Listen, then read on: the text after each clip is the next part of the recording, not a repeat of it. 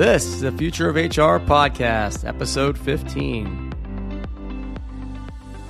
People are a company's most valuable asset when it comes to dealing with change. I've been asked throughout my career, how do you train employees to be adaptable? And I'm like, that's the wrong question. If you understood the psychology of people, understand how wrong that is. The competitive niche of humans as a species is our ability to adapt to changing environments. We are born with this amazing innate capability to learn. You don't teach kids how to learn. You create an environment that unlocks that amazing learning ability. And that's what employee experience is really about. How is technology shifting employee expectations? How will employee experience management impact the future of work? Hi, I'm your host, JP Elliott, and this is the Future of HR podcast, the only podcast whose mission is to inspire the next generation of HR leaders. On each episode, I interview successful HR executives and thought leaders who are reimagining, rethinking, and leading our field into the future. During our candid conversations, you will learn about their career journeys, their lessons learned along the way, and their insights on how to take our field, and most importantly, your career to the next level. Today, my guest is Dr. Stephen Hunt. Dr. Hunt is the Chief Expert Work and Technology at SAP's North American Innovation Office. He's also part of their executive advisory team. Dr. Hunt's work focuses on using technology to increase workforce agility and performance through improving employee experience, development, engagement, inclusion, and well-being. He also studies how technological and demographic shifts are changing the nature of work, organizations, and careers.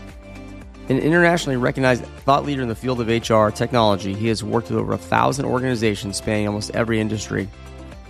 In 2019, he was awarded the honor of Fellow in the Society for Industrial Organizational Psychology. Dr. Hunt is also a well-respected keynote speaker and author of several books about workforce management, including his most recent book, Talent Tectonics, Navigating Global Workforce Shifts, Building Resilient Organizations, and Reimagining the Employee Experience. This is a tremendous book. I highly recommend you read this, one of the best I've read in 2022. During our conversation today, Steve and I discuss how demographic shifts and technologies impacting the future of work, why employee experience is much more than just engagement and retention, why you need to assess your employee experience and how to do it, and why people are a company's best asset when it comes to adapting to change, and much more.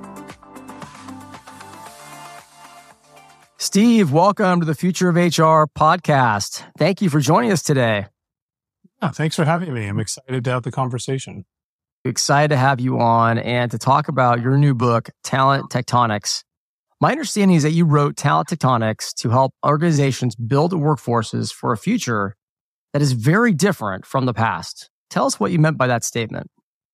The book came out of my work, right, which is what I do for a living, is work with companies to use technology to create more effective work environments. But a lot of that has to focusing on how the work environments we need to create are being changed by technology. You know, I'm an industrial organizational psychologist, but I work for a technology company supporting thousands of companies around the world. So that kind of gives me an interesting perspective, I think, that most people don't necessarily get, because I work with so many different companies in so many different industries and different areas. And one of the things that has come out of this is a lot of these conversations I've been having with customers that are sort of struggling with different changes. And what prompted me to write this book was trying to make sense of all these different conversations and saying, well, what is the underlying thing that's going on? And so if you look at how his work is changing very different from the past, there are two major changes that are happening that are affecting, and these are what I call talent tectonic changes. The concept of talent tectonics is like, you know, the tectonic plates, we can't see them, but they're moving, and we experience the results of their movement either violently through earthquakes or slowly through mountain ranges. You can apply the same idea to work, that work is fundamentally being changed. And currently the two big things that are changing work are, one, we're having massive changes in our labor market because we're living longer and having fewer children, and to the point where there are more people aging out of a lot of labor markets and entering them around the world. And this is particularly in sort of more developed economies. And this has never happened before, you know. Mm-hmm. And so this is significantly changed by chronic labor shortages. It's changing the nature of how long people work for. It's having all kinds of play on because the labor market itself is fundamentally changing. the actual population. And the other even bigger change is the accelerating rate of change and the change of work. The nature of work itself is changing, which is largely due to technology. And so I'll take a pause and let you ask another question. I'll get more into this because you put it in historical context. But work has really changed from we used to make things, and now a lot of work is about exceeding expectations, being like highly creative. The fundamental reason that we work, the purpose of work itself, is fundamentally changing due to technology. And that's what I mean by very different from the past. It's a world where the labor markets are much scarcer, smaller, much different. And the nature of what we're hiring people to do is very, very different from what we did in the past. We used to hire people, kind of oversimplifying, show up, do what you're told, and get paid. And now we're asking people to be fully present, highly engaged, creative, and be rewarded and have meaning. That's different. That's a significant change in the nature of work. It really is different. And I love the tectonic analogy because it really is sort of happening in the background. At the same time, we're all involved in it. We're living the digitizing of our workforce. We're kind of seeing the demographics change, but it's really hard to understand when you're in the workforce, right? The pandemic, I think, made it a little bit more visible, right? With sort of certain groups leaving the workforce, some groups that can work from home. What you're describing are things that have been happening for decades and now are just starting to really impact the workforce. Is that right? Yeah, it is. And when I talk about talent tectonics, it's not like, oh, we're working hybrid and remote more. That was already starting to happen. What happened with the pandemic is it just accelerated the use of remote work. That was a trend that was already happening. But when I look at that change, when I talk about talent tectonic force, I think it's really useful. And this is one of the things the book gets into is look at the historical context, how much work does change over time. So when I talk about talent tectonics and their impact, to give you an illustration, if you look at the 20th century, the two big talent tectonic forces that radically changed work were workers' rights movement, which, people think, oh, we've always had paid vacation and occupational health and safety laws. No, we haven't. If you looked at anyone, I always like to say, anyone who tells you that work was better 100 years ago did not work 100 years ago. Work was physically brutal. I mean, it literally killed people. Companies at the beginning of the 20th century would factor in the number of people likely to be killed or maimed on the job into their workforce planning. Oh, we need 100 people for this month. We better hire 110 because 10% were likely to be killed. And it wasn't until the workers' rights movement in the 20th century that fundamentally changed the sense of the obligation of employers to employees and led to things like occupational health and safety laws, concepts of paid vacation. And this was not an easy transition. It fundamentally changed society. As a matter of fact, there were revolutions. Entire countries came down as a result of that movement. Governments were replaced, and it's still playing out. That's what I mean by tectonic change. The other big tectonic change in the 20th century was the education and entry of women into the professional workforce. Where I think I want to be really clear, women have always been working. They just weren't getting paid for it. And at the beginning of the 20th century, fewer than 10% of employees in professional jobs in the United States were women. But Wow. What happened was our society changed about the education of women, and then women entered the professional workforce. And now it's completely altered the nature of work. And I would say in a very positive way, it's my personal view. That's a massive change, not just to work, but to societies. And the two things that are playing out now, one, as they say, is we're living longer and having fewer children. And people know this, but they don't realize how much. The average life expectancy in the United States over the last 100 years or so has increased by about 35 years. 35 years. That's not a little bit longer.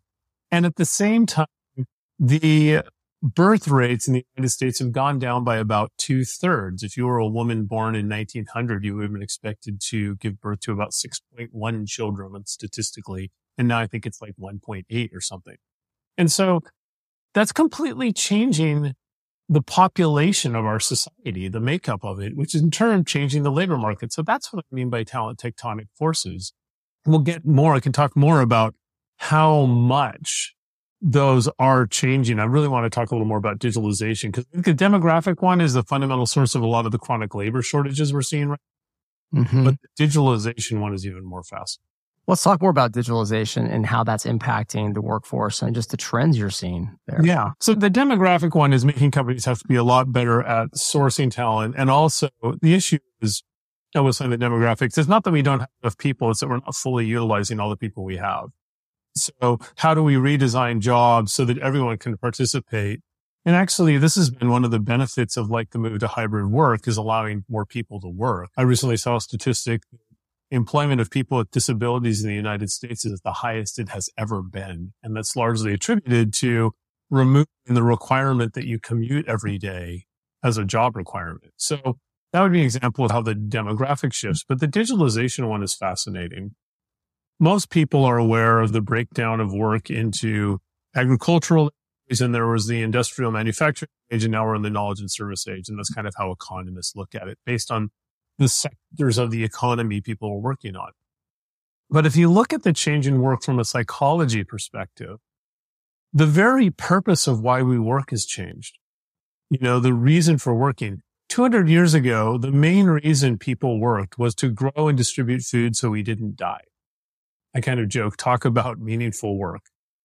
Then you had the Industrial Revolution, and what happened there is it made us much more effective at growing and distributing food. So a lot of people shifted from growing food to keep us alive to making things to make us comfortable. Cars, you know, clothes, things like that. Now with digitalization, the move to automation, the bulk of jobs now are what are called service or knowledge jobs. And what is the purpose of a service job?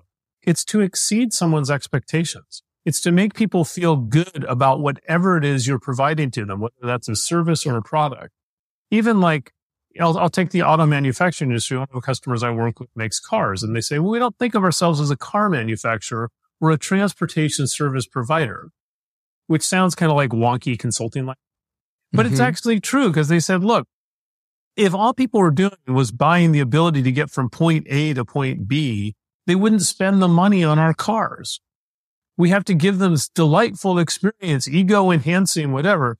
Well, if you're trying to like make people feel good about what you're doing for them, you have to be empathetic. You have to be creative. At the same time, technology is changing the way we deliver things. It's changing consumer preferences. It's changing supply chains. So it's changing how we need to deliver these adaptable. So now what we need employees to do is we need employees to be caring, collaborative, creative.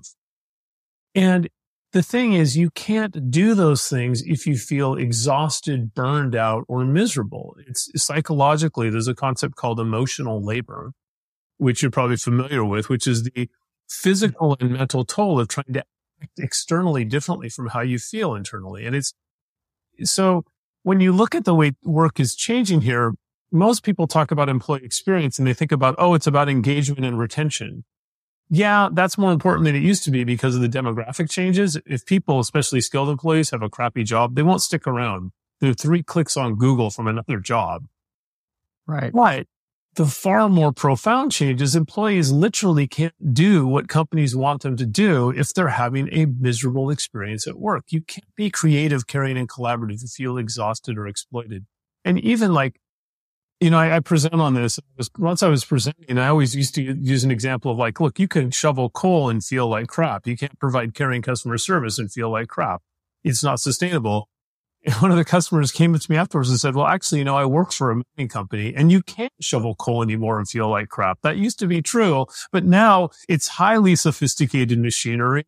And in fact, if people are exhausted or worn out, there is safety risk. And even in coal mining jobs, employee experience is absolutely critical. And it's not just about retention. It's about people can't do what we want to do if we don't provide them a more effective experience at work. Wow. I think, you know, what you said there is changing my perspective a little bit on how we think about the employee experience. I mean, this idea of exceeding expectations. And if we're really are in the business of doing that, and I think a lot of companies are, then we've got to, I'm going to guess, exceed expectations for our employees as well and really help them be self-actualized and be able to do this work that's creative and give their best and feel like there's a purpose and meaning behind what they're doing. And that seems like that's the premise of the book and a lot of what you focus on, how we can start to do that and bring that into workforces. Yeah. What the book talks about is it talks about these talent tectonic forces, but then I dive into a discussion of how we need to respond given the changing nature of work. That we're in a much more competitive labor market. We need to rethink jobs to be more inclusive. We need to make sure we're engaging people. But then when we have them in the jobs, we have to give them this positive experience. And to do that requires a real good understanding of 2 things. One, technology, how we can use technology to rethink the nature of work. And people don't realize how much technology permeates our very conception of what work is. I mean, remote work is a really good example. There's nothing natural about going to an office every day. The only reason people thought that was the natural way to work was because it was familiar. And the reason why it was familiar was because it was based on really old technology. The first office building, the first building that was just built just so people could commute to it every day and sit in meeting rooms, is arguably the British Admiralty building in Greenwich, England. It was built in the 18th century. Before that, where people worked, were either like factories where they made things or palaces or stuff like that, like Versailles where they lived. This was the first time they just built a building solely so people could commute to it. And they did it because the British Navy was becoming a very large organization and they needed a better way to communicate and collaborate. So taking into account the communication technology that was available in the 18th century, they invented the office building, which is a form of communication technology. And just like any communication technology, Zoom, email, whatever, it has its strengths and its weaknesses. And there are definitely downsides to office buildings, like managing people better. Oh, that person stays late. They must be really committed. Or maybe that person leaves early. They don't care about their job. Or maybe they have to pick up their kids from childcare, right? Right. There's definitely dark sides to office buildings, but there's also really positive. In-person meetings absolutely are really powerful. But what happened is we had come to totally over-rely on that technology to the point that we even forgot it was a form of technology. Then what happened with the pandemic is it made us realize technology had advanced such that we didn't have to sit together to work together.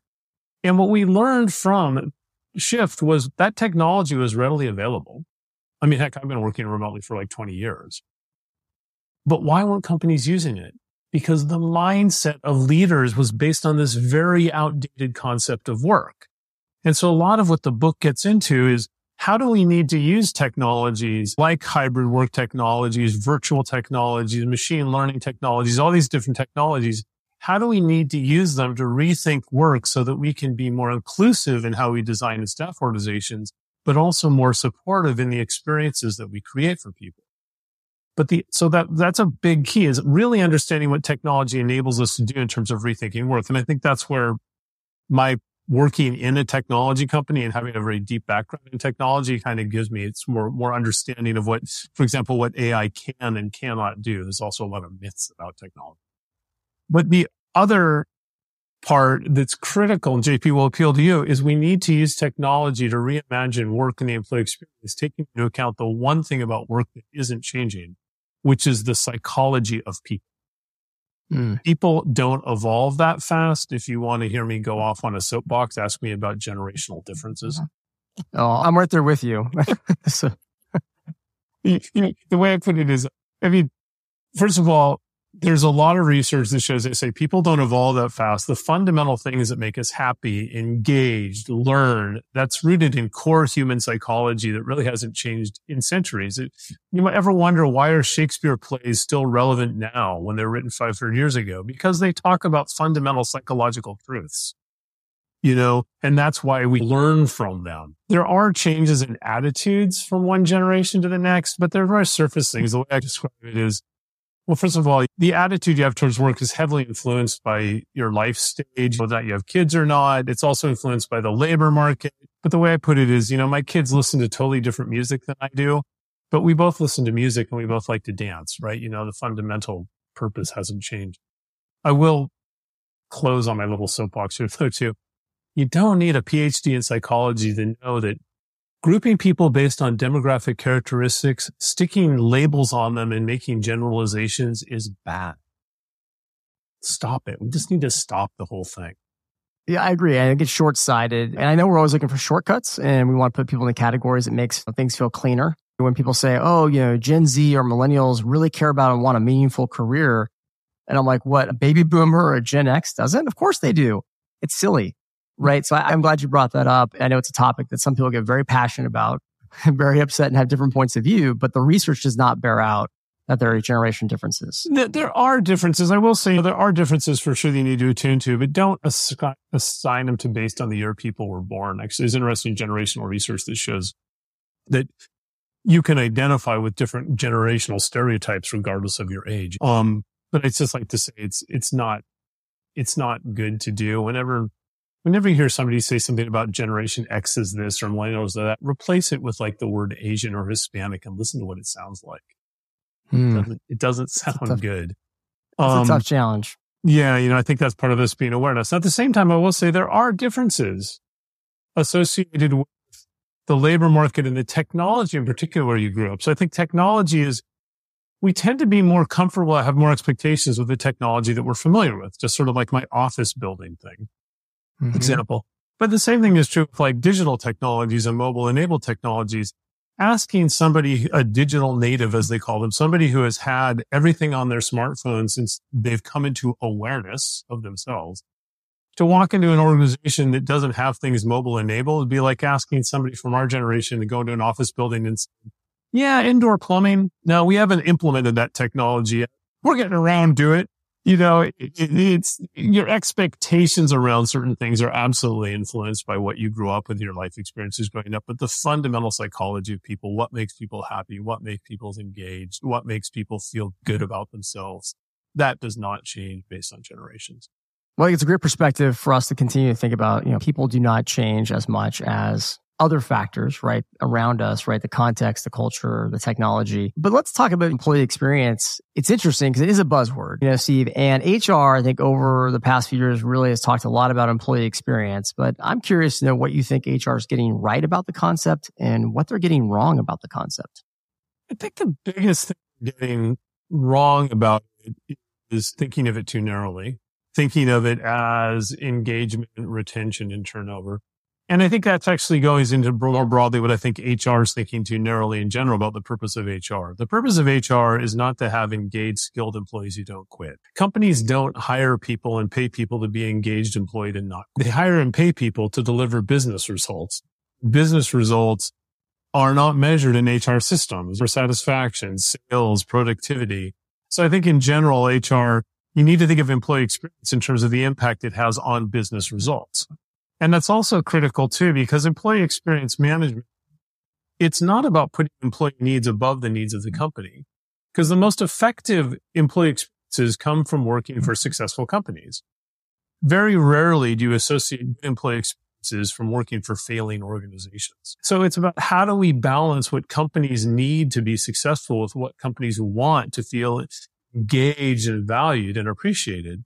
And historically, in HR, and this is in my own history of life, I remember it used to be companies that HR would sit down and go, okay, we need a process to like train people or pay people or whatever.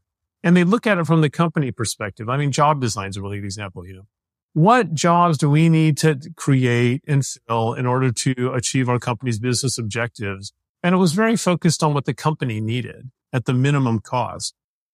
Well, employees don't join companies to contribute to the company's top line growth. Employees join companies to contribute to their own careers and lives. And I don't just mean like long-term career development, also like, can I spend time with my kids to see them play sports, right? There's lots of reasons when we're looking for a job, what we want out of that job.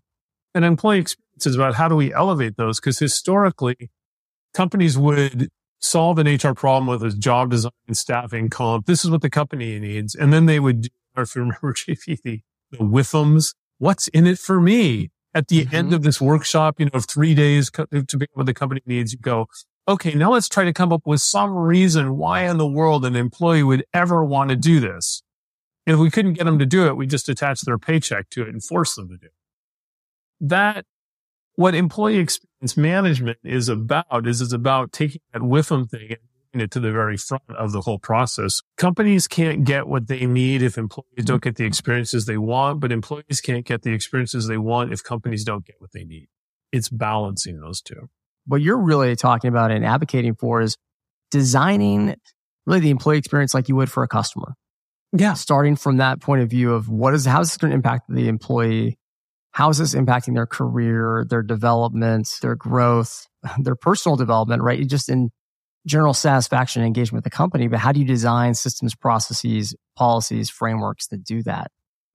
Yeah, and keeping in mind too, like that customer is a good example, that companies provide good customer experience because they want customers to spend money with the company.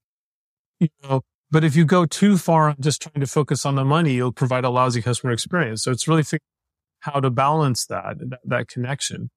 There are also, though, I think, places where companies historically haven't looked at things from an employee perspective, and they're not aware of how much technology can improve employee experience. And there are cases where you really are doing things purely to provide a better employee experience because what employees expect changes, and what they expect changes largely based on technology.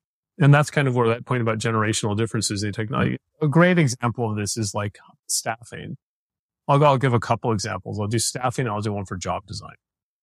For staffing, one of the largest frustrations in applicant reactions for years is applicants saying, I never hear anything back. I apply for a job and I don't hear anything back. And you have to look at what applying for a job is from an employee perspective. It's like you're deciding, do I want to spend the majority of waking hours of my life in this organization?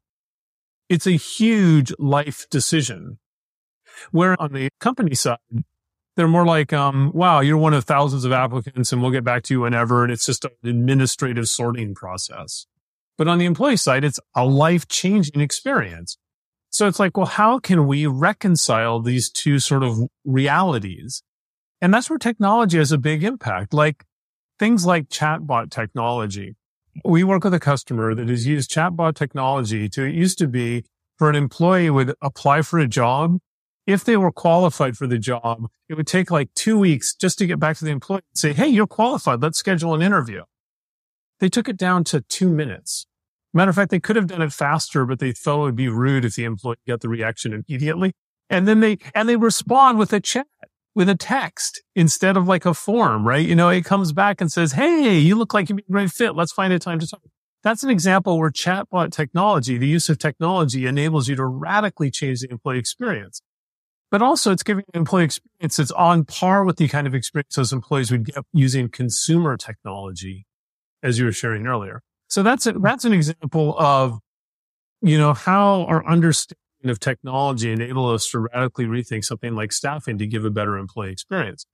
But even more profound is actually job design itself. And probably one of the biggest things where you're seeing this play out, for example, is scheduling. And this is where, as HR professionals, we need to understand what technology is capable of, because our understanding of technology both constrains and enables our imagination of what work can be. Scheduling, the example I'm going to provide is scheduling, because it's a really good example. One of the main reasons employees shift jobs, scheduling jobs, is the shift itself. The shift is sort of incompatible with the rest of their life. You know, like they may start going to school and now they can't fit their school schedule with the shift, or maybe they've got childcare issues or something like that. Historically, companies would set shifts based on what the company needed. We need people on the floor from these hours, so this is the shift you will work. Well, you're literally taking away somebody's control of their life when you're sort of like, these are the hours. And it's not how we manage our own lives. We don't live our lives in 40-hour blocks.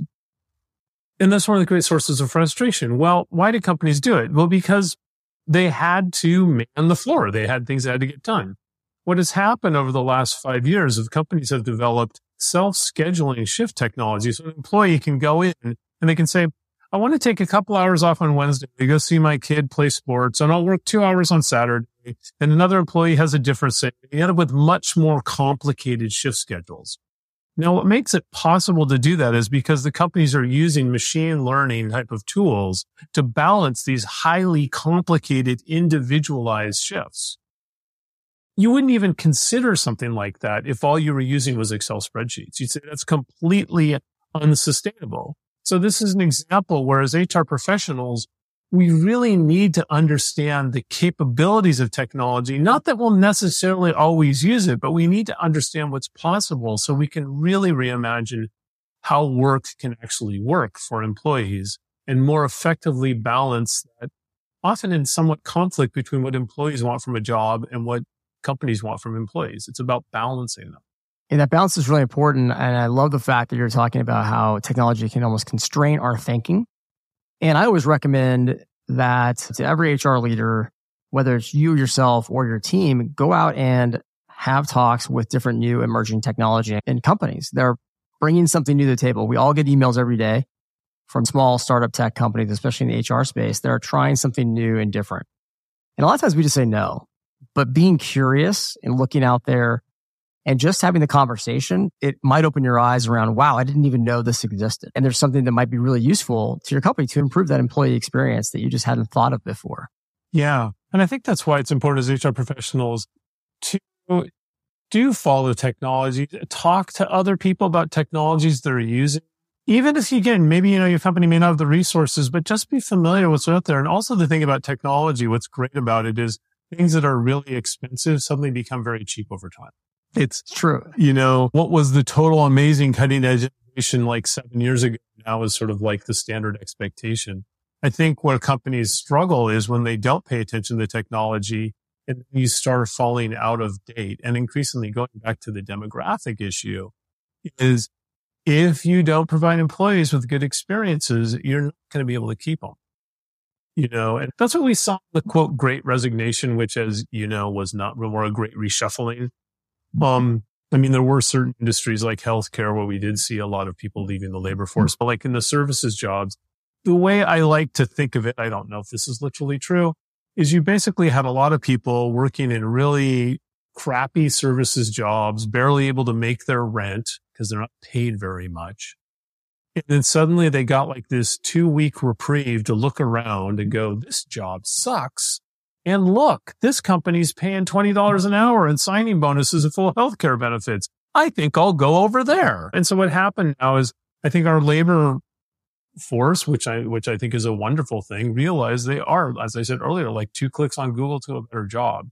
So as HR professionals, we really need to be constantly pushing ourselves to understand what is possible with technology evolving and pushing our company to do what makes sense. You can't improve what you do not measure. So where should HR leaders start when assessing their organization's current employee experience? So this is a really good question. One of the things is to listen to people. That's the essence of understanding employee experience is listening. And so one thing that we really started doing during the pandemic, which sadly is fading away because of listening fatigue, is companies really did start listening to people. I remember talking to some HR leaders about how their CEO was like just having regular calls just to listen to employees. And we're like, why didn't they always do that? But we did have that, and it showed. It showed that people, which I want to come back to in a second, because we have one more thing about employee experience I want to talk about, which affects people's ability to deal with change. But listening is a big part of this, is really listening to people. And the challenge is that, one, just literally listening is not scalable, but also it's more exhausting for leaders and it's a little bit artificial. One of our customers shared this insight with me. It was really fascinating. She said, it's impossible for a senior leader to truly understand the experiences employees are having in their company without using technology. And her point was, she said, first of all, they're limited in how many people they can listen to. So a company that has more than 300 people, there's no way you can listen to everyone. Also, though, even if you could, leaders live in a bubble. They don't experience the same thing employees experience, and employees aren't necessarily going to voice what they experience. And I remember this was really illustrated to me when I was working with a colleague. I work for a very large company. SAP's got like 110,000 employees. And there was a colleague of mine who was a manager in another function, and they were really having a lousy employee experience due to a technology the company was using internally.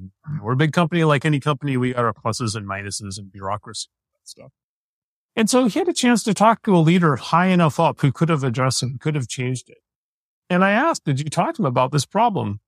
And he goes, no. This is the only time I've met this person. Like he didn't literally say this, but I'll paraphrase.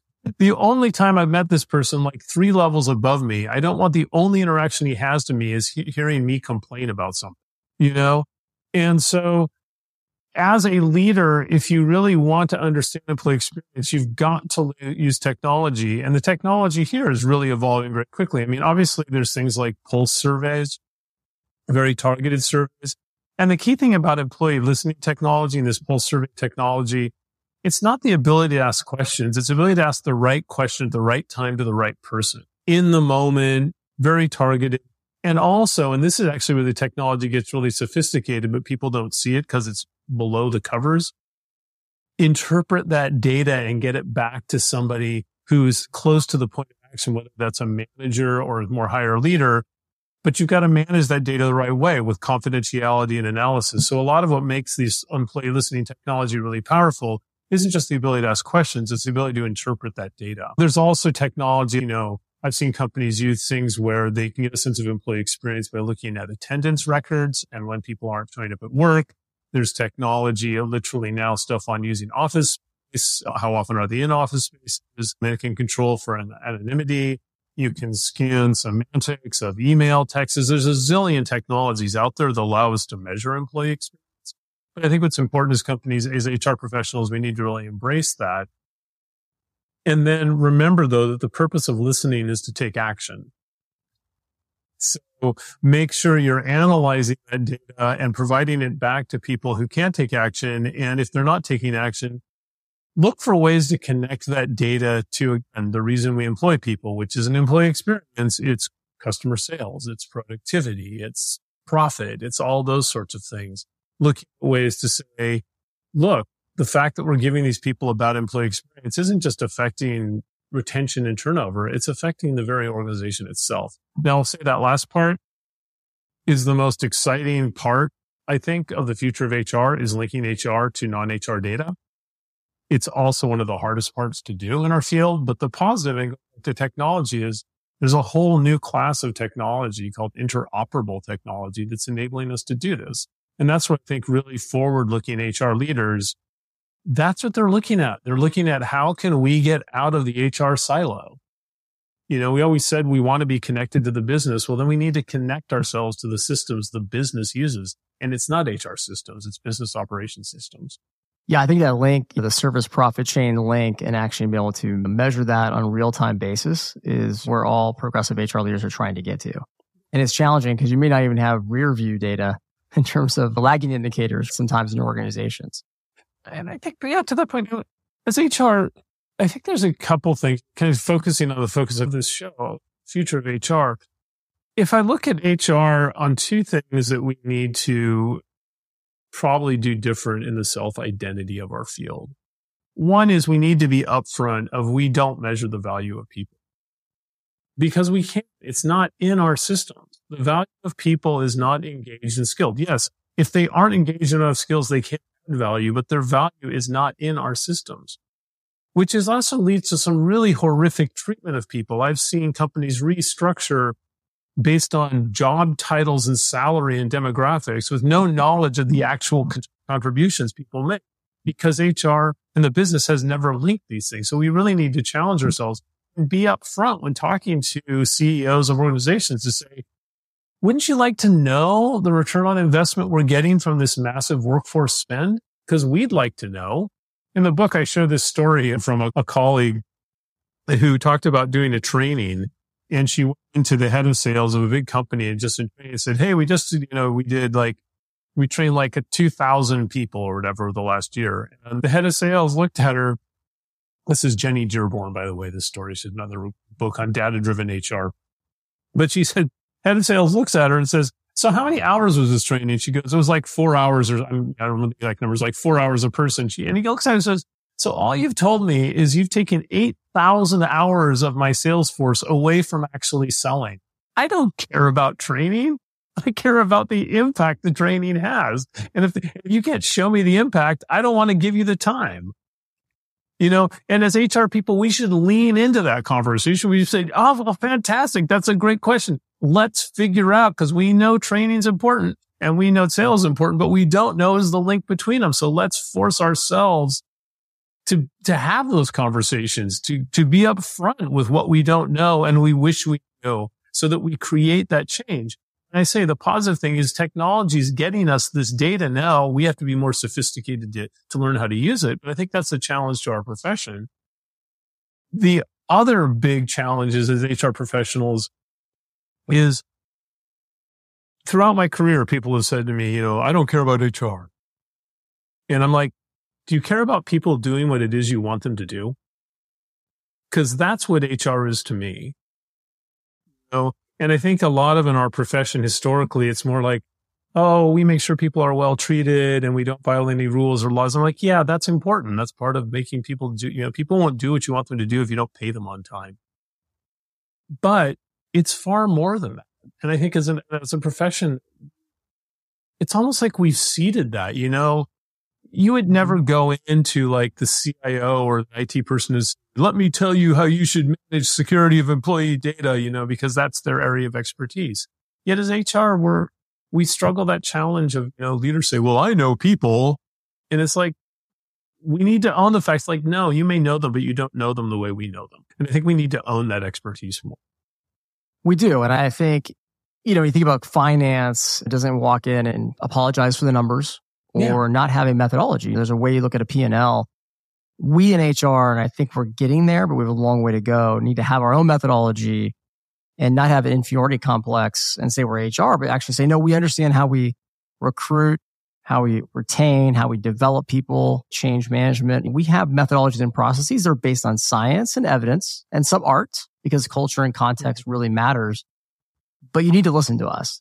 And part of that starts with making sure we've got the right leaders in the room to do that, which is partly why, frankly, I started this podcast, because I want the next generation of HR leaders to have that business mindset and can really bring that toolkit that shifts not only how we're seen, but the impact we can have. Yeah. And it's a hard thing because you don't want to come across as arrogant or anything like that. But in the reality that if you're a really good HR leader, you do know more about how to motivate people. You do know more about how to create better employee experiences. And the real challenge is we have to get better at articulating why this matters, which goes back to professional and employee experience, which is making leaders realize, because we go into this era of work where we have chronic shortages of skilled labor. That's not going to go away.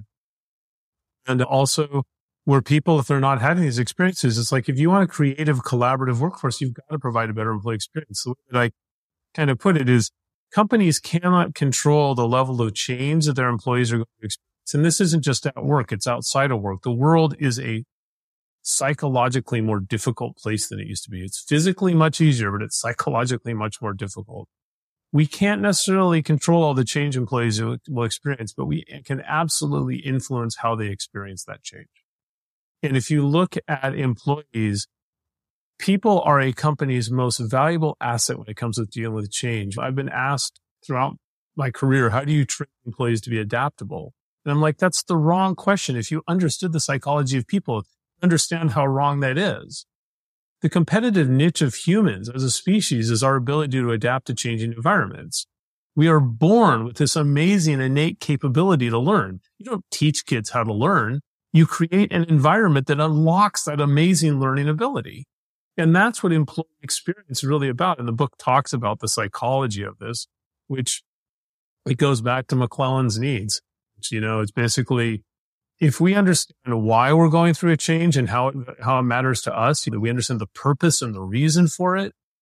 If we feel that we are connected to other people and we're supported and a sense of belonging and affiliation and community, and we feel a sense of confidence that we've got the tools and knowledge to overcome that change, people can deal with amazing levels of change. If you think about it in your own career, probably some of the most exciting times in your own career was times of massive change, new projects, new assignments. And it was difficult, but you felt you had those three things. I know why I'm doing it. I'm part of the team. We're getting it done and we can do it. It's stressful, but it's good stress. It's that stress of accomplishing something in your life that's meaningful with other people. That's great. That's what managing employee experience is about. I think that's where, as HR professionals, we need to own the understanding of the expertise of what it means to create a highly engaged, effective workforce. We need to understand the technology that enables us to scale our expertise, because what's in our head doesn't matter. We have to find a way to get it out into the hands of managers. And we have to find a way to rethink work with more of an experienced mindset, which requires us to understand technology. And then we need to, and probably this might be the most difficult, we need to articulate why it matters. And why it matters is, again, not employee engagement. It's things like, how does turnover affect the profitability of the organization? Stuff like that. Really powerful stuff, Steve. Let me ask you the final question. What is one word or phrase that you believe will define the future of HR over the next 5 to 10 years? I guess one in terms of how HR needs to approach its job differently, and one in terms of, I think, what the purpose of HR is. The purpose of how HR does its job, I'd say we need to move from managing processes to creating experiences. We need to think about what we do as our job is to create these positive experiences, whether that's to attract, engage, and all those sorts of things. But from a larger function of why we exist in an organization, this was a tagline from Success Factors, the company I worked for, but I think it really does capture it. It's about business execution. How do we inspire people to do what it is the company needs them to do to be successful? And that goes back to employee experience. How do we, and so, as I said, when people ask me, I don't care about HR, I don't always say it, but I always think in my head, do you care about people doing what it is you want them to do? Because that's what the purpose of HR is. Steve, thank you very much. Creating employee experiences that drive business performance. Thank you so much for being on the Future of HR podcast. Yeah, absolutely. See, I should put the last caveat on that was people won't do what you want them to do if they don't want to do it. Thank you so much for listening to this episode of Future of HR podcast. Thanks again to Steve for sharing his insights on how demographic shifts and technologies impacting the future of work and the employee experience. As always, you can go to futureofhr.com to view all of our past episodes and learn more about our mission to inspire the next generation of HR leaders. And if you're enjoying Future of HR, be sure to subscribe so you don't miss any new episodes, as 2023 is going to be even better than 2022. Speaking of 2022, we'll be back next week with our best of 2022 episodes, which will feature some of the most insightful moments and top guests of the year. It's an episode you don't want to miss. Thanks again for listening to The Future of HR and being part of our community.